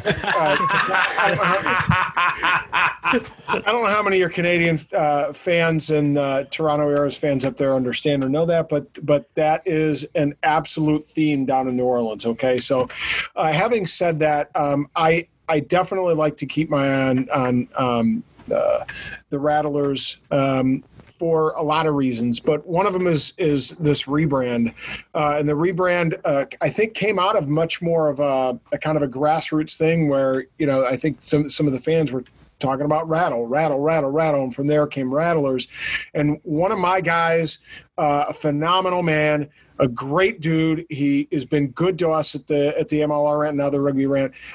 Eagle prop number chances 531 if I'm not mistaken, and LU Lion, Chance Wegalewski. He's actually a graphics design guy, and he, along with I think it's one of the Van Schalkwicks, I can't remember if it was Duncan or not, actually created the rebrand, and they have a lot of good things going on there. The Rugby 404 is a big one. At the 404 headquarters, they I think weekly they have a nice YouTube piece that comes out. Kind of they reach out to players. It's kind of their marketing technique to get players more familiar to their fans, make a connection, and they have this big headquarters there, and Chance actually created this huge mural. He talked about it in our podcast, with this Rattler. And so we got a chance to see that a little bit before they released the rebrand. So that was pretty cool. It'll look cool. I think it really plays to the American fan base. I mean, American fans like to have an identity like that, and it works pretty well. So I think it's good for them. I think it came out of, like I said, that grassroots element. I think it'd be cool if they just started getting those shakers full like beans, and every cool. time and it would really go to that theme. Right. And it could be grassroots. People could bring their own stuff. They could probably market and sell them if they wanted to. It would just be a really cool piece, because I think that's the key to MLR teams. Find your niche, find what makes you unique, and give people an experience that they want to come, because it's not just about the rugby, it's about the experience. So speaking of the Rattlers, I think they've committed to their core, but they're also committed to development. I mentioned the 404. And they've had some resident summer camps down there as a piece of their development, a U19 Academy, community day camps, and a Rugby 101, as I spoke about earlier, video series. So it's been really good to see them make a commitment to their development. They've made some key re-signings. Duncan Van Schalkwyk at 24 is a young guy. Can't go without mentioning two Canadians. Matt Heaton signed to a 2-year extension, a co-captain, 28 caps for Canada. What was he? 3 Rugby World Cup starts, the 2017 Rugby Canada Player of the Year. I mean, what can you not say about this guy that he hasn't already accomplished? So he was a key re-signing. And then Connor Keys signed to a 2-year extension, 18 camps for Rugby Canada. So it's good to see them lock down those guys, because they are key players that are coming from the north side, right down to the south. As I said, Chance Wegalewski signed for a year extension. Batista Ezekura, 25-year-old Argentinian center with some sevens experience. Yeah, that's a big one. That's one that I was very interested in. Yeah. Yeah. And Johannes Nietz Garicki signed a year extension. So they've got a bunch of guys that they re-signed, that they're committed to. And then they brought in 2 key additions, a Tongan, probably butcher the name, Dwayne Big Toko Aholele, and he's bounced around a little bit, but he has played in other countries, so he has a lot of experience playing elsewhere: USA, France, Australia, New Zealand, and he represented Tongan A's. And then Jonas Petrakopoulos, 21-year-old prop with a 2-year contract that they signed from Rooney. So a couple of key additions to help batten things down there. And then, of course, they got Mike Matarazzo from ND up here close to the Chicago area, 6'5", good size, but he'll be a developmental guy, I think. And then John Scott from Ark State, who, I wouldn't be surprised if we see him make an appearance in the 23. But the big question that I want to leave with is this: Harley Wheeler. right? Player of the year in collegiate, one of those rare guys that did make the jump from the collegiate ranks right into the starting 15. Strong physical kid, right? He gets signed to play with the Sevens tour, right? And so by the United States, so he's not going to be playing for him. And now though, with the Sevens tour actually be in stoppage, not going to be played this year, the question is, will Harley Wheeler be brought back into the fold moving forward? And if he is, look out, because he is a load on that wing. It's kind of sad to be able to see the Sevens game as well. We're not going to go too far into this topic, but did you guys see that Wales also canceled their Sevens program? And England. And Italy. I didn't even know about Italy. England. Oh, I thought you said, I thought you said England, of course. Yeah, it was first. And then to fall was Wales as well. So I wonder if they're going to be making, if the circuit does happen, I wonder if they're going to be making a Great Britain team. Yeah, I think that's what I would imagine would be the logical thing is you can consolidate, although that wouldn't be applicable because they compete separately at the Olympics. So that'll be interesting because you would have thought that this would have they compete as GB at the Olympics. They compete separately in the world circuit. Right. Oh, okay. So it's the other way around. You're right. Right. Yeah. Yep. From what I've seen on the WRU website about the cancellation of the Wales Sevens program is they made it clear that they only wanted this to be a temporary measure just because of COVID, and that hopefully when things get back to normal, they will then re-implement the Sevens program again. But it's just a case of they're not hosting. Well, Wales never hosts to begin with, but there are also no events to go to. They can't continue keeping these players on a payroll when there's nothing that they can do to make any revenue for it. So from what they've said, it's a temporary measure, but then again, how temporary or will it be permanent, we'll yet to see. Now, Derek, you've got one more team that's been active in the community and active online, but in terms of filling out their roster, they've got one guy that they've officially announced. Yeah, the Seattle Seawolves, good old Canada South, even though they're technically further north than Toronto.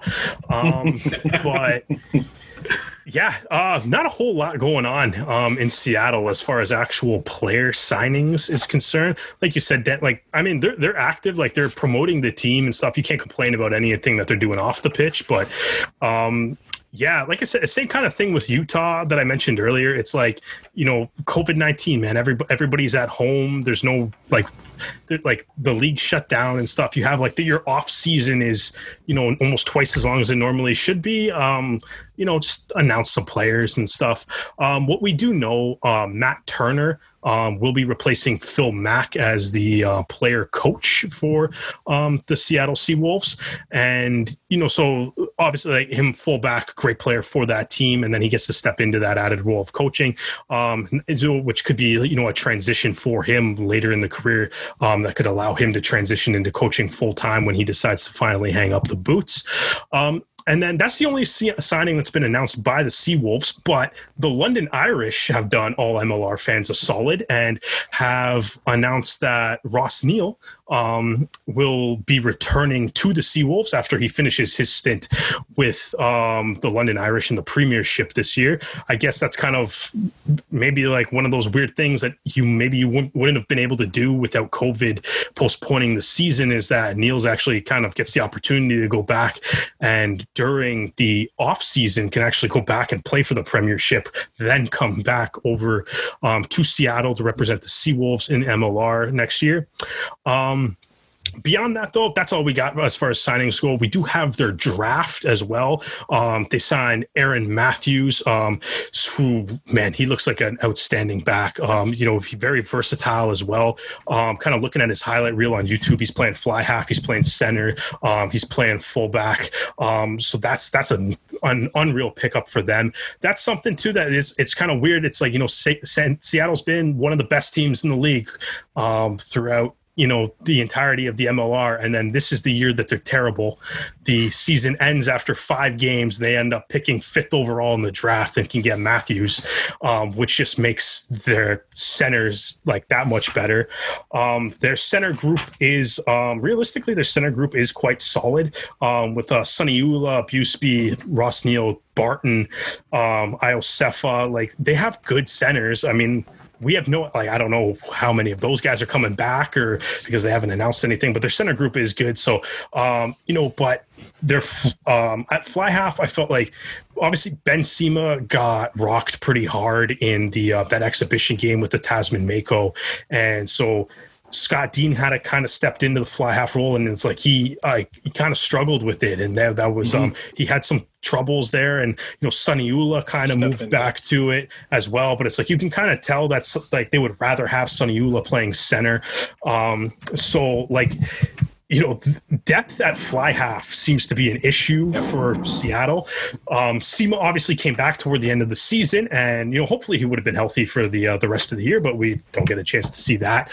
And maybe Seattle would have been able to turn their year around, but depth at fly half is something that they need. So the fact that Aaron Matthews is capable of playing fly half, at least is like that at least they're making a move that shows me that you're trying to address a need there. Their other draft pick was Nick Taylor from Lindenwood. Rob very proudly showing off that flag there. And yeah, same thing. Taylor, I'm a big fan of Nick Taylor. He's very good on the defensive side of the ball, which is something that you definitely need. Very solid, steady tackler. Also, great ball carrier. Everything that you would need out of your center, you can expect from Nick Taylor. But again, he's centers, and as I guess kind of like went through, it's like they got a lot of good centers on Seattle. I do appreciate a lot that Seattle, being representing Canada South as well as they can, did find a way to draft a Canadian in the draft where Canadians weren't thought to be eligible. So I did love that. But yeah, that's, so again, it's kind of one of those same things. It's like with Utah, like I like the moves that they've made. Like, I mean, I like that this Turner and Neal are back. I like their draft picks, but this is all we have to go off of right now. And I feel like, I kind of said earlier that it was like, Utah's answered 30 out of the 50 questions on the exam. I feel like Seattle's slept in and hasn't got to the school to do the exam yet. It's pancake just, commercials are pretty good though. Yeah, exactly. The pancake commercials are outstanding. That's why they're late. They're making pancakes for breakfast. That's why they haven't got to school on time for this exam. Where have you Canadians sold them any syrup yet? That's what I want to know. Well, we should, man. We should. That's what. Yeah, we should. There's a partnership.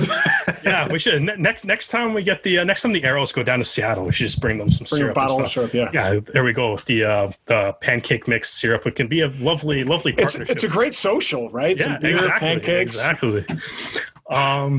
Yeah. So I mean, that's kind of what we have to go off of right now. It's like they haven't really done much. They obviously have a great team. I think it's kind of fascinating because obviously they're the back-to-back defending champs properly, but they also kind of had a terrible 2020.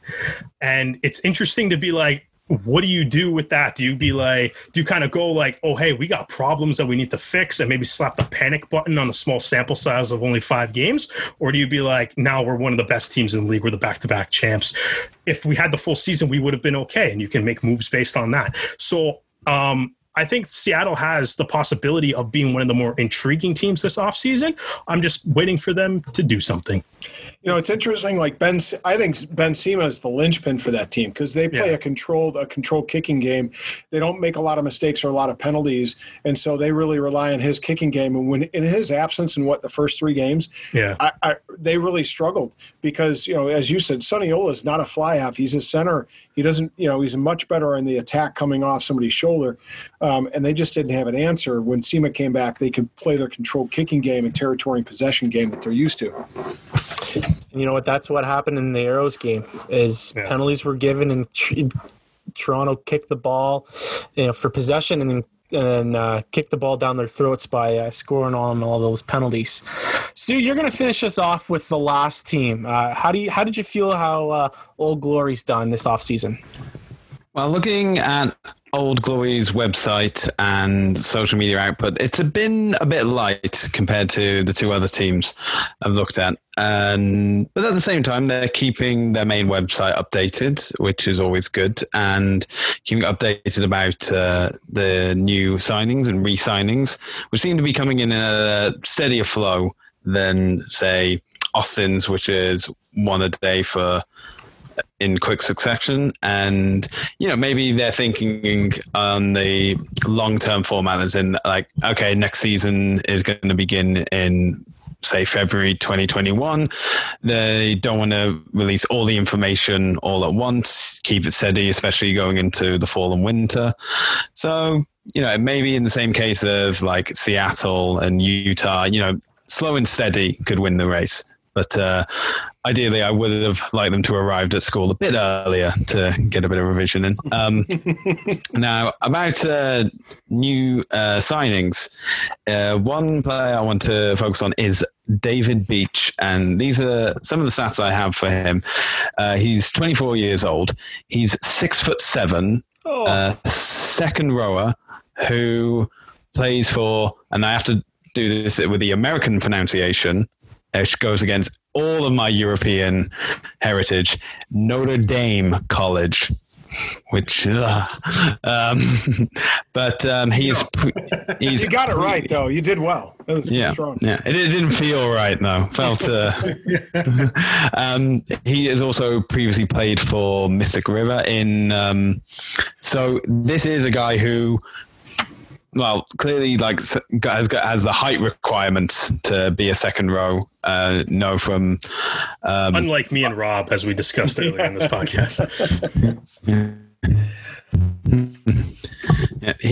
Well, sometimes you just have to. I mean, I've played fullback before, and that was just because I was the leanest of all the players there, and I didn't need to stop after 10 steps to catch my breath. So needs must, I find, with those positions. Now, on to the Canadians. So they are two Canadians at the time of recording. We have Kieran Hearn, who played recently in the 2019 Rugby World Cup, but is also he's in his 30s, 34, I believe. And, that level of experience can always be very useful, especially with a team with younger members, such as Doug Fraser, who he has also been capped by Canada. He last played against Chile in the 2019 ARC, but he's only 27. So I believe that, give him more game time, especially as Canada should be now focusing on building a team for the 2023 Rugby World Cup. You need the younger blood in there, and you need them to get that level of experience so that when it comes to playing on an international stage, they are ready for that. And you do that not only by playing international games every season, but it's playing week in, week out. And hopefully we can see more of Doug Fraser playing for Old Glory in 2021. The last team on the list is the Toronto Arrows, and I'll kind of they got a good core of new players, but I think the thing that everyone has talked about with the Arrows, the thing that they've done well in the last 2 seasons, is consistency with their roster, and like last year, they were able to re-sign almost everyone that played in the shortened 2020 season. Unfortunately, fan favorites were lost. Dan Moore and Sam Malcolm, one to retirement, the other to Japan. So they are heavy losses. However, with signings like Gonzalez and Montero, two different South American players, I think that the Arrows will do fine. Now, to our guests, I wanted to ask you guys a question, and this isn't so much about the team that's on the field. As outsiders, how have the Arrows looked in terms of connecting with their fans? Because, in my opinion, the Arrows have been one of the more active teams in terms of, putting out content like their Arrow reviews where they interviewed the players during their game. So they've done different things, and other teams have certainly done it. But how does it feel as outsiders to see what they've done? Well, I know Rob and I have had conversations about this in the past. And first of all, we have to recognize the culture that's around the club starts with its core, and that's the management and what they project to the players. The players share that with the fans. So it's fantastic. I mean, from our point of view, we look at the teams as a whole, how they fit into the league. And then we break it down and we look at, okay, what is each team's contribution to the game and to the communities of rugby communities around them. So Toronto Arrows, they do a great job of engaging the fans, but the fans themselves also do a great job of giving back. So, for example, is the online presence that they have through social media. Recently, Doug Wilkie, who was on our show alongside some of his other peers, started the Toronto fan group, right? Interestingly enough, I actually mentioned to Doug, I'm like, Doug, you got a golden opportunity, man. Just call it Arrows Up. You guys say it everywhere. Put the hashtag, name it as the group. Everything somebody types with that is going to go back to your group. Next thing you know, within inside of 4 weeks, I think or maybe 5 weeks, they did 3,000 members. So phenomenal, right? And this is a fan-driven support network. So this is what you want to be able to see. It's a reflection of the culture around the game and the greater rugby community there. Now, unfortunately, they didn't have a home game in 2020, right? But and I'm sure Rob will speak to some of this as well about the challenges there.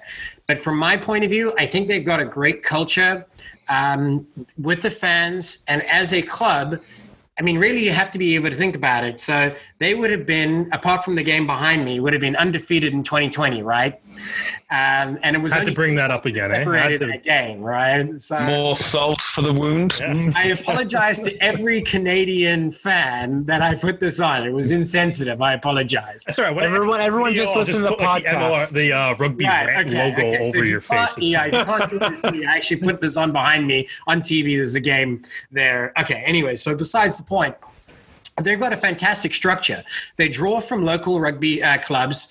They're grooming players through their own academies. So they've got their own network that they draw from, player pool that they draw from, and it is Canadian based. So there's a couple of reasons why. Obviously, they have visa issues. Canadians can't go this way down to the US, and US players very seldom. Why would they go up north when you've got the Toronto Arrows and there's only one team to be able to be there? So it's almost like it's the Jaguars for the Jaguares for the Argentines. Then you've got, the Sunwolves. So it's kind of like this ends up becoming your unofficial national team, right? But you're building that consistency that Derek so rightly mentioned. You're building a unity. You're building that momentum. So I think it's fantastic. And sorry, Rob, for taking most of the conversation there, but I know you've got some great stuff to add there as well. Well, you hit the nail on the head, but I think I can add some spice in some other areas here. From my perspective, when I watch Arrow games, I just assumed the stands were sold. I mean, just plain sold out. Like, I watched the game from a fan perspective on ESPN Plus, and as the TV camera panned across the crowd, you're looking at shoulder to shoulder packed stands. One of our big fans on the MLR Fan Zone, Karen Gabricino, contributes a lot, and Karen remarked that, unbeknownst to me, that they actually don't even open the other stands in the other side. So the Arrows are doing something right to make sure that the TV optics are squared away and really provide a good backdrop for the game. So that's good to see. And clearly the fans are engaged in what's going on in Toronto too, which is awesome. In addition to that, sorry to interject there, the partnership with TSN, your local networks, to broadcast the games and rebroadcast the games as well. So that's a great partnership there, the second half of that. And it's the thing that I wish they could get right, and it might take pushing the season back. Maybe that happens because of COVID or whatnot, but that Toronto fans didn't have to sustain 8 games in a row, right? I mean, in the sports world, that's hard to ask fans to do. But you know what? In 2019, they did it. So that says something about Toronto Arrows fans, and it speaks to their desire to support their club. And then the only other thing that I wanted to speak to on behalf of the Toronto Arrows is the only gripe I have, and this is minor, very minor, is actually Toronto is the closest MLR team distance-wise to Chicago, where I'm at. Oh. And yeah, so and I was thinking about coming up and watching a Gold game up there before everything happened, and I tried getting on to get a one single ticket, and like they weren't available ever. Right. So, it's and whether that's just because they have a solid fan base where they're selling season tickets and they're selling the heck out of them, and they just don't have the room to buy single season tickets or whatnot. So maybe that speaks to that. But I'm hoping maybe to get up there, take a little drive to get up to Canada and I wonder if they might have also been holding them back until closer, after, when maybe a month before that game would have happened. That's interesting. I think back to, I know when everyone says pro rugby, everyone kind of shakes a little bit because of how much of a disaster it was. But I always kind of think, does Ohio ever have a chance of getting a team? Because I loved watching that Ohio team play. I know that's not quite Illinois, but that's a little bit closer to you. Well, I'm just hoping that something happens here in Chicago very soon. That's also true. Well, the Midwest in general is a bit of a rugby desert at the moment. So while Rob obviously is partial to Chicago, Killebrew was recently in an interview with Magleby Free Jacks, and he had mentioned a couple of names. He says, the momentum's good, the energy's great, people want to get involved. In fact, we're fielding numerous inquiries from cities. Then he actually mentioned a few, and 3 of those were Midwest based. No Canadian though. No Canadian city. Listen, I've bashed my head against that wall so many times on why there aren't anyone in Vancouver or Victoria or anywhere that can't make that happen, and that's I can't hit my head anymore. Well, the logical. I mean, again, we speak as relative outsiders to Canadian culture and the rugby. But Vancouver would be a logical bet, right? Its proximity to Seattle means it's got an instant, natural rivalry in the conference. It's also the home of the Sevens program, so it's got a rugby culture. So who knows, right? I mean, if it were my choice, I would choose that. That's for sure. Now, this is a question for Stu and Derek. How do you guys feel about the team that's been made for the field, and especially with the 3 guys that have been added? We've got a new guy in Higgins, and then we've got 2 guys, Shepard and Sheridan, that are coming back this year. Quickly, kind of talk about what the Arrows have done with the team, because we've talked about it enough, but I want to get your guys' personal feelings about how the Arrows are looking going into 2021. Yeah, I think everyone's kind of touched on it. First, it's the big key thing is I think part of what makes the Arrows so good is that they've had the consistency. The roster is the core of that roster, with the exception of Moore and Malcolm, who are no longer on the team. The core is all back, just in a similar fashion to Nola, similar fashion to Rooney. The key players are all back. But even beyond that, the coaching staff is all back too. It's Winokur still calling the shots. You have Silverthorne, Carpenter, Smith, everybody, the core coaching staff is still there. And if the core coaching staff doesn't change, the players don't change. It's you don't have to relearn a new coach's system or a new coach's philosophy all the time. And plus, if you even date that even back further to the Ontario Blues days, it's all the Arrows players, they're this is ingrained in them, the way that the Toronto Arrows want to play rugby. I think for me, having all the players back is great. I think the one thing that really strikes me as amazing with this offseason, though, is if you told me as an Arrows fan that Dan Moore and Sam Malcolm would not be on the team in 2021, I would be panicking and be terrified by that. But at the same time, if you told me that Juan Cruz Gonzalez and Manuel Montero would be their replacements, all of a sudden I'm a little bit more okay with that. Montero, obviously, as we mentioned, man, he's a beast, man. At the start of his career, unreal strike rate with the Pumas. A little bit of injuries kind of derailed his career, so that's a bit of an unfortunate thing. But as we kind of mentioned, me and Stu mentioned when we did our little Dan Moore tribute episode that the hardest thing about replacing Dan Moore is going to be the leadership, but you can replace his on-field ability. And I think Manuel Montero more than replaces his on-field ability. As much as Arrows fans do love Dan Moore, that I think, like, Manuel Montero is arguably an upgrade on Moore.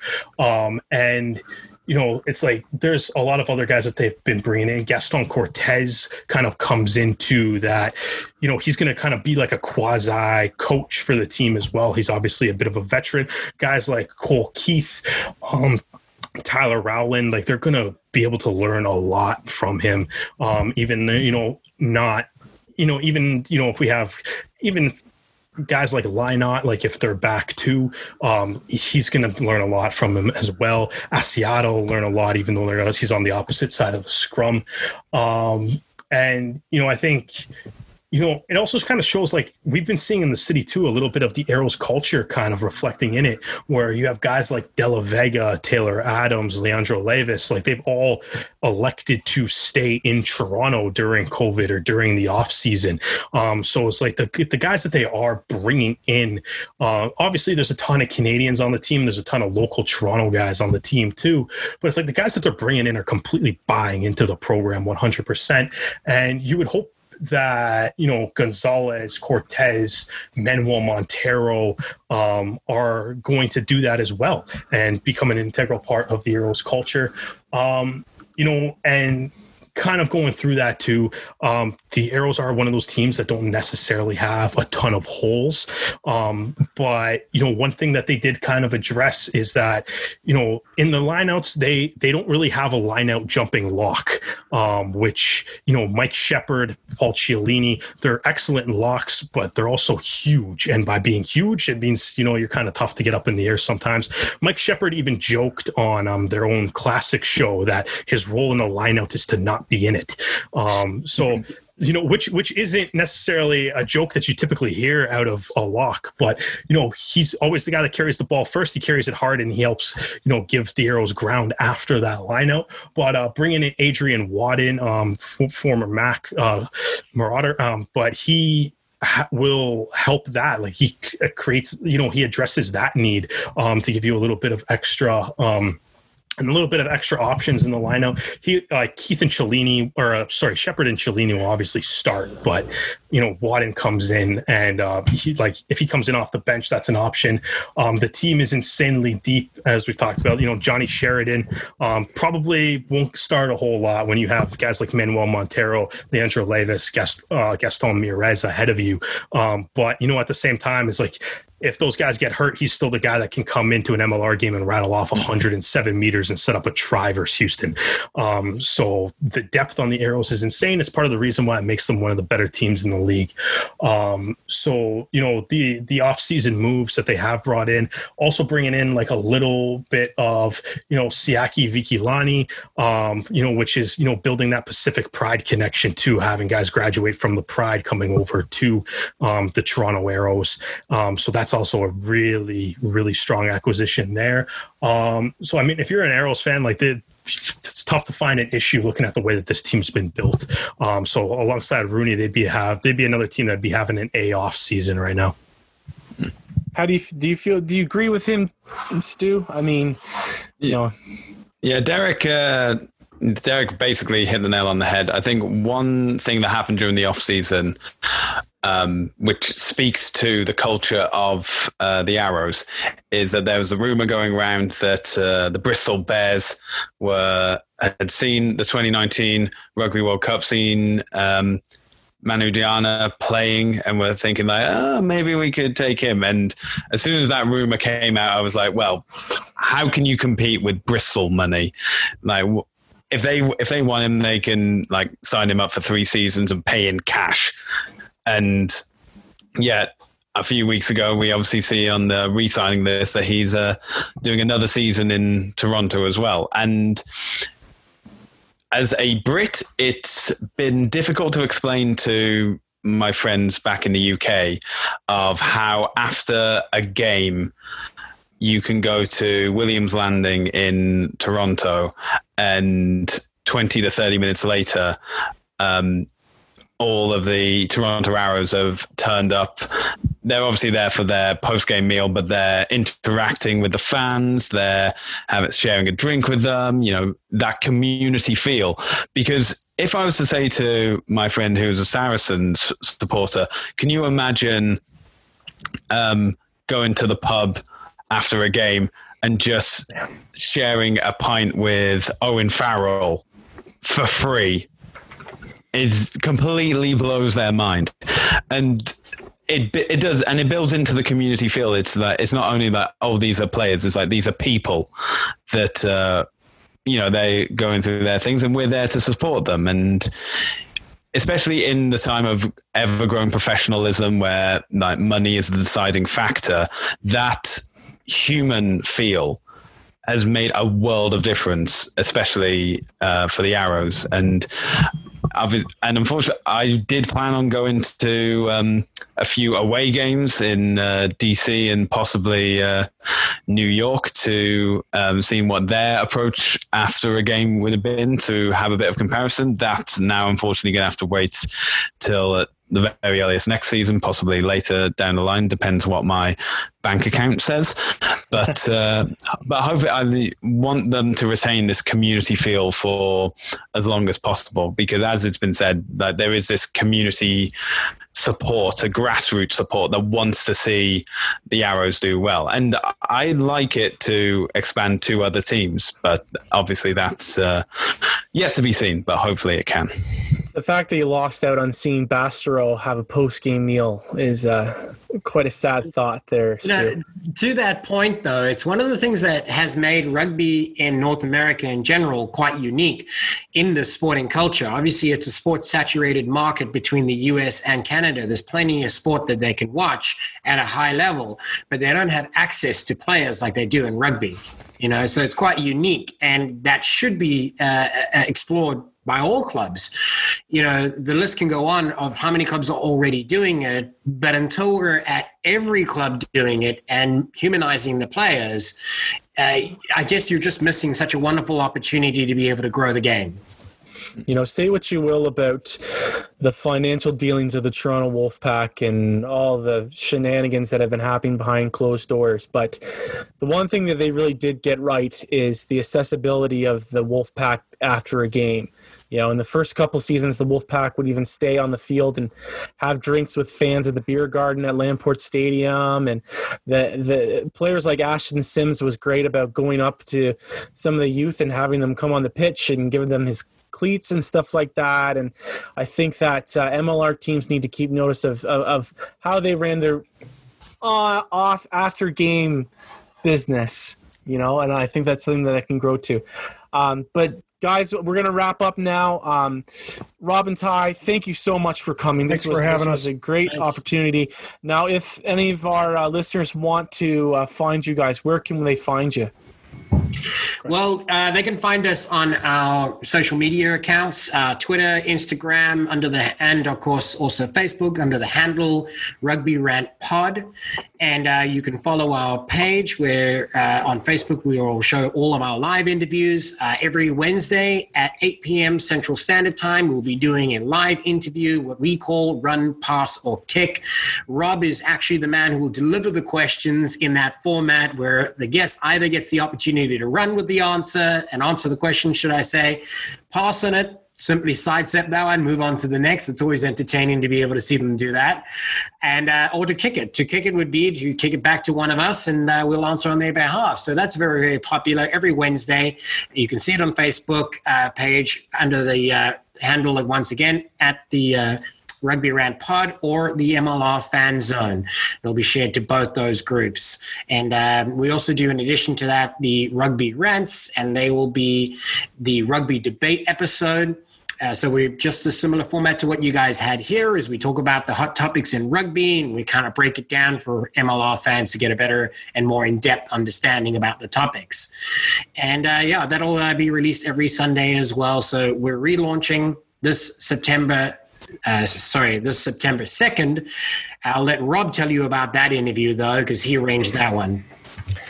Yeah, so we're fortunate. We've made arrangements to have assistant coach for the LA franchise, Stephen Hoyles, is going to be joining us live. So we're excited to have him join us and tell us a little bit about his role and what what the LA franchise. Is it going to be the Giltinis? We don't know, and dig into that a little bit. So that's exciting.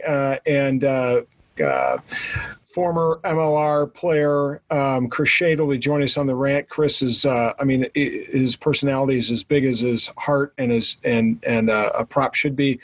He's a great guy, and he's going to be a welcome guest to join us on the rant. So we're excited, and then of course we have a new sponsor. Ty's been working hard on a new sponsor. People Canadian sponsor, by the way. Canadian sponsor, that's right. The RugbyShop.com. The RugbyShop.com is going to be is our new sponsor, and we're excited to partner with them. And I think we're going to be having a merch line come out too, so that's super exciting. And they put out great stuff. I know I've spent a good chunk of change there myself. Well, guys, you can follow us on the LaRouge Rugby Podcast. We are on Instagram. We are on Facebook. We are on Twitter. We are active on all three. And, we post our podcast there. And also any news coming up with Canadian rugby, you'll find it there. So, gentlemen, everyone, thank you very much. And hopefully in the next few weeks, we'll get some more news and we'll be able to get together another time. Absolutely. Thank you, guys. Thank you very much. Yeah.